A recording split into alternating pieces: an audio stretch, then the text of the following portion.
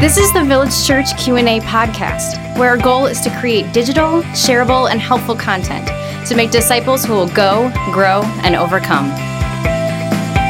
Welcome back to the Village Church Q&A podcast. Pastor Tim, Pastor Michael, and today, Pastor Jarvis, or as Michael likes to say, Jervis. Craig Jervis. Welcome, Craig. Thank you. Good to be here. Thanks for having me back. Yeah. Why is he Pastor Jarvis? Pastor Jarvis. But I'm Pastor Michael. And I'm Pastor Tim. He's Pastor Craig. Pastor Craig. We need to kill Pastor Jarvis. From our vocabulary. Out of the vocabulary. Make sure that that's taped in case something happens later. From our vocabulary. Pastor Craig Pastor is Craig. here. I like that better. Yeah. Well, listeners, we are going to be dealing with questions over the next few sessions on Noah and the flood. We appreciate the fact that we've received these questions from a lot of the people at Village Church and Village Church East because we're going through a series of messages on the weekend from Genesis. And we came across this weekend dealing with Noah and the flood and just with, a flood of questions based on those questions. Nice pun. Way to go. Yeah, there you go. I like that. So here, guys, here's the question for today. Why did people live so long pre-flood? Because we've got a genealogy in Genesis 5 that clearly indicates these people lived a long time. Yeah, and even Noah, after the flood, lived till after 900 years. I think it was like 930 years, something like that. Yeah. Can I start off and ask a question? Do either of you feel like the answer is knowable? Definitively, I don't think we can definitively come down and say, we know the answer is absolutely with 100% certainty. I don't think we can do that. What about I think you? we can estimate. Yeah, I think we can deduct some things. Like when sin enters into the world, it destroys everything. So People immediately start living less when sin comes into the world. That's a fair statement. literally, Literally also, yes. because they die.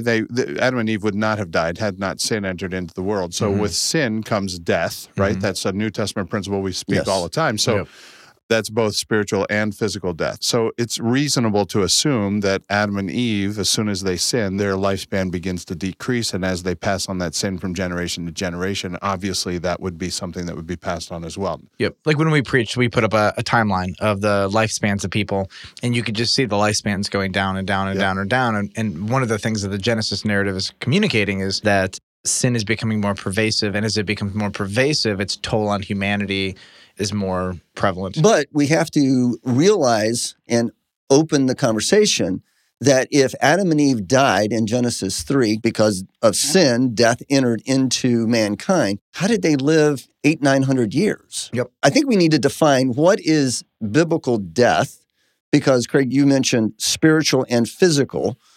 I believe that what death always represents in Scripture is a separation. There's a physical separation with physical death. What Adam and Eve experienced in Genesis 3, the judgment, was spiritual death. They were separated At the fall. at the fall. Yeah. When God confronted Adam and Eve, where are you? Why aren't you here? Why aren't you pursuing me? Why am I pursuing you now? Why are you ashamed? Why are you guilty? All the things that happened after the fall. And so that spiritual death happens with all people today. That's Ephesians 2. We're separated, we're dead in our trespasses and sin. But there's that physical death that happens at the end of our life or when God calls us home or when our people say our number is up. Kick the bucket. I've heard people say, I don't understand the Bible in Genesis 3 because if they died, how did they continue to live 800 years beyond their death? So I think we need to clarify the two different ways in which death affects and infects the human being. So let's talk about what we know. So, Tim, you just said something that we know, that there's a distinction between the spiritual death of Adam and Eve and their physical death. That's what we know. We know, Craig, what you had just said, which is that you see the lifespans decreasing, and that is a result of sin. Sin becomes more pervasive. The narrative flow of the text wants you to know that. Do you guys feel like we can say with confidence that a year to them is a year to us-ish? That's reasonable. Yeah, I think it's reasonable. I think a year to us, it was a year to Adam and Eve, was a year to Noah, was a year to Seth. All the people that are named in Genesis 5 and pre-flood, a year at 360-ish days, 360, 65. We know that the Jewish year is a little different in days than the Roman We're calendar. not 900 years off. No, we're not. A few Yeah. days off in the year, but a year is a year is a year. Yep. So I think what's valuable about this discussion is before we surmise, like establishing the baseline, here's what we do know. Here's another thing that I think we know. When God says, I'm done striving with humanity, 120 years and they're dead. Many people have said lifespans went down to 120 years at that point. But in the text, it's really clear that that's actually not the case. The case is he's saying, in 120 years, I'm going to send a flood. Not that mankind's lifespan limit is going to be 120 years. But when we preach that, at least at Village Church Bartlett, I had a handful of people come up to me and say, oh, I thought just the way the text read in the English that's what it said. And then people said, but I always struggled because people lived longer than 120 years after, the flood. So God didn't clearly keep his word. And so we know that text that some people have in their brain does not apply to the lifespan limits. Mm-hmm. We can say that with certainty. What else can we say with certainty about age, physical age, long lives, etc.?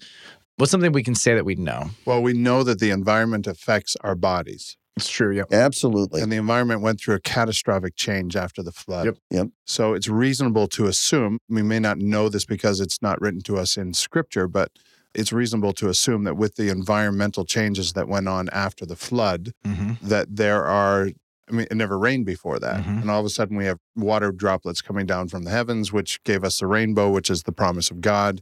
But none of this has happened before. And with the changes of environment, obviously that's going to have an effect on the human being and everything else in the creation. And many people surmise that dinosaurs, for example, the only way they could have grown to this massive size and then there would have been enough food plentiful in the earth to actually feed all of these enormous creatures is that the conditions would just have to be very different. But we know that the conditions were different. The hard part is we have no idea of knowing what those conditions were. You can theorize about some things based on the needs that all these creatures would have in terms of food consumption, but it's hard to get your brain around what the world was actually like. So we do know that it was different. We just don't know to what degree. Agreed. I've often wondered, would there be mountains, pre-fall? Because what you see is that something catastrophic happened in the world and pushed mountains up. And living in Illinois, there was no snow. So I often look at people that say, oh, look at that beautiful snow. And I say, well, that's a result of the fall. You can call it beautiful if you want, but I choose to call it from the devil. Yes, I'm going to agree with you on that. Especially And you're from Canada. Yeah, it's also the worst. Yeah. So somebody, I was listening to them hypothesize on this, and they had said that even seasons were the result of the fall. And I would hold to that. We don't really see seasonal changes, drastic seasonal changes, until after the fall. We don't read anything about snow or about winter pre-flood. One of the questions that I posed at the end of my sermon was, did it rain? And the best thing we can say before the flood, it obviously rained in the flood, but it rained in the flood. Before the flood, did it rain? And the best thing I could say is, I don't know. Yeah. Even some of the really, really hyper-conservative creationist perspectives will even say, we don't know. We don't know. We think it might. I was actually surprised. I thought they were going to say, no, it didn't rain. There was a mist on the earth and whatever else. But it does appear, though, in the text that the normal way that plants are watered is from the mist. But again, it's that argument from silence. Yep. Well, since it doesn't mention rain, then therefore it never rained. Well, I don't know if we can definitively say that. But what we can definitively say is atmospheric conditions were drastically, catastrophically different than they are now, which provided a very different way of life. Right. And we definitely know from dinosaur bones, you mentioned that, they go from an egg. We have physically found dinosaur eggs that you could lift with one hand to grow to 40, 50 feet high. Or more. And we know today, as we look at our modern day dinosaurs, which are crocodiles and other reptiles, those reptiles continue to grow as they age. There's no limit on how big they'll get. Crocodiles that are 25 feet long are years and years and years old. They didn't get that size in 5 years. They got that size in 30, 40, 50 years. And they will continue to grow. So why did people live so long? So far, we've said we don't know that we can give a definitive answer. What we can say is we know conditions were different. What we can say is we know that after the flood, clearly we can see that lifespans start to change. Noah lived for a little while after that. We have Abraham lived not terribly long comparatively, but longer than we understand now. But something pretty drastic changed to the point where, average lifespans are 60, 70 years old, sometimes less, depending where you're at in the world. Yeah, if you think about something that the Lord created, it would be perfect. Obviously, it's described that way in Genesis 1 and 2. God saw that it was good. It was very, very good. And so human beings would also fall into that category. And when Adam and Eve had a relationship, it was very, very good. But then with the arrival of sin, it's reasonable, I think, again, argument from silence, but it's reasonable to assume that as that which is perfect begins to be influenced by sin, it obviously begins to take a toll on the lifespan of individuals as well. I think that's, for me, that's what I feel most comfortable with, in that if God makes something, it's going to last forever. But if sin gets involved, it's going to start destroying it as soon as possible. The pattern that we see in Genesis 1 is God creates and he says it's good. The only time that word is changed is when he creates man and he says it is very good. Man, human beings, are unique and special in their image bearers of God, which are very good to God. So in theory, I don't have a good answer for this, by the way. I'm with the question asker saying, okay, I've often heard that there's this wrong assumption that people can make about history. And the wrong assumption is that as it is now is as it always has been. The speed of light, for example, there's evidence that the speed of light has actually changed over the last, we'll say, thousands, hundreds of thousands of years, if you believed in an old Earth. But the idea here is that there, I don't, but just so you know, Craig, it's okay, you know, or do I? No, I'm kidding. But even the speed of light, if you measure everything as it is now, but what if the speed of light is decreasing or increasing?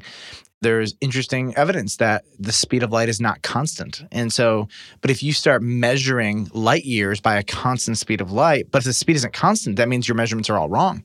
When people perceive the world, they perceive the past as if it's the same as it is now. Today. And it seems to be that, Craig, as you said, when God made the world perfect, he made the world to live a very long time forever. Sin began to disintegrate. And the idea here, I think, is that the effects of sin, they were immediate to one degree, but they were not immediate in the totality of the effects, that there were some things that seemed to be residual. And in terms of human bodies, the lifespan of creatures, the size of animals, et cetera, it appears that took some time for it to fully infect and take its full course. For me, that might be the best. Which also brings up an interesting point. If somebody was evil, the thoughts of their hearts were evil continuously, as it talks to us in Genesis 6. If you got 900 years of life, of evil, think how evil you could be. So it's fair to say that the speed of moral corruption was quicker than the speed of physical corruption. Absolutely. They're still alive, and they're just continuing to feel the effects of sin in their personal sin, fallen nature. Interesting. That's why God brings a flood, because he says this, I can't ignore it any longer, the thoughts and intentions. It also says intentions, which is crazy. It's like I get out of bed and I start thinking to myself, what is my intent today? Well, it's to do evil in this way or that way. And so God brings a flood because the effects of sin had so infiltrated creation that he couldn't overlook it any longer. So you're sitting with a non-Christian. We'll make up a character. Jimmy is 22 years old. And Jimmy. Don't touch Jimmy. I don't know what that's from, but okay. Seinfeld. Okay. You just pull out all these like pop culture references. You're so worldly.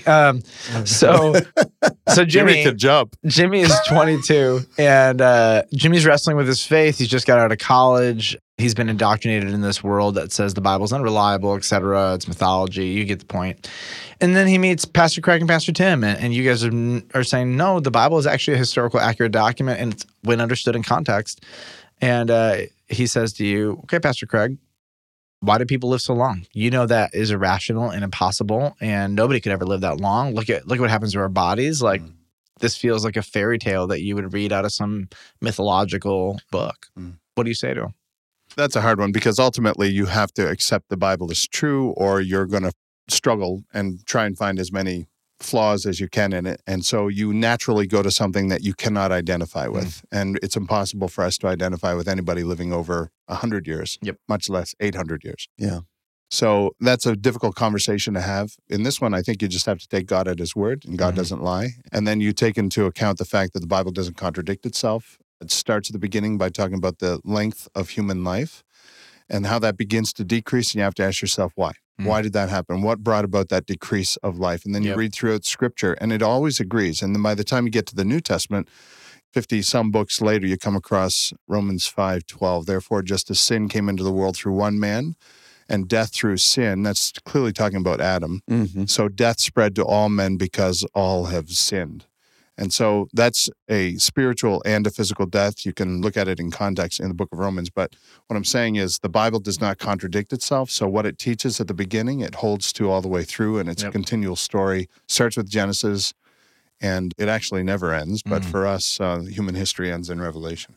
I think something that has been really helpful for me is there are some assumptions that I think we bring to the table about Scripture that if you can take them off the table, helps us understand this a little better. One of them is that all people of old were dumb. Oh. And so, like, here's just You maybe mean the guys that built the pyramids? Yeah. Right? We can't even figure out how to do it. But that is a modern day human assumption that people that lived before us are dumber and we're smarter. Yep. And granted, they didn't have the technology that we have, but doesn't mean they were illogical or stupid or whatever else. They had other ways of figuring out how to do things. By Genesis 5, they're building cities. Yeah. I think the idea here is that, well, unless you come from a secular culture, if you're going to believe any kind of spiritual dynamic in the world, you must be foolish or unwise or simple or something of the sorts, when it's just not the case. I mean, some of the same people who believe in a spiritual world created the pyramids and the seven wonders of the world and unbelievable things. And so your belief in a supernatural world does not make you an imbecile at all. But that is an actual, like, in terms of secular humanism in the modern worldview, people look back as if everybody was just kind of gullible, right? But that's not the case. If you look back and you believe that people were smart, the stories of Noah and Adam and Eve were passed down through oral tradition, and they weren't controversial. But here's the deal. They weren't controversial not because the people were gullible. They weren't controversial because if the stories are true, Noah and Abraham lived at the same time. Yeah. Yeah. For Abraham, he could pass down the oral tradition because Shem and Eber and all these men who knew these grandsons they knew and the story sons and firsthand. great-grandsons, they knew the story. They lived through this. They saw this. And so it's one thing for you to say, oh, my great-great-great-great-great-great-grandpa told me a story. It's another thing to sit down with him and say, tell me what happened when God obliterated the world. Well, what was the world like? Yeah, let great-grandpa tell you the story that he lived. Right. And I think one of the reasons that these stories were not of concern, that these were not questions that the early Jews asked, like in terms of like, how is that even possible, is because they were so close to people who were there. Yeah. Not only were they close in age, but they were also close in relationship. All these people were all related. They were intermarrying because the bloodline, again, because creation was so close, was so pure, they intermarried. And so literally family reunions would be like everybody on the planet is going to be at this barbecue. Totally. So they would know each other. They'd call each other out if they're a lion. I mean, they knew the stories, like you said, not just because they were passed on, but because they're all related to the people that they happen to. Yep. When the scriptures write it, the scriptures are not concerned with the numbers. Moses isn't concerned with the numbers. Abraham isn't concerned with the numbers. All the generations of oral tradition, they're just not concerned. This is not a stumbling block for them. Personally, I think that might be the linchpin to understanding this. The only way that you can get away from this is to assume they were all stupid and gullible. And they just weren't. They just were not stupid and gullible. So that was fun. Let's answer our next question. Let's do it at the same time. Yeah. Was it a global flood? One thing before we move on, I did say that human Do you have to go to history. the bathroom? No. Oh. Human history ends at Revelation. What I meant by that is we understand human history goes on through that. Yeah. But our time as revealed in Scripture as to the story here ends in Revelation. We begin real life Good with Christ. save. New heaven, new earth. I was going to confront you when we were done. Oh, my goodness. But, I'm glad I don't have to do I that just want to now. clarify that so I get calls from my professors from school. My goodness. Question They're next. still alive? 860 is the new 40. Oh, my 860 is the new 40. That's a winner.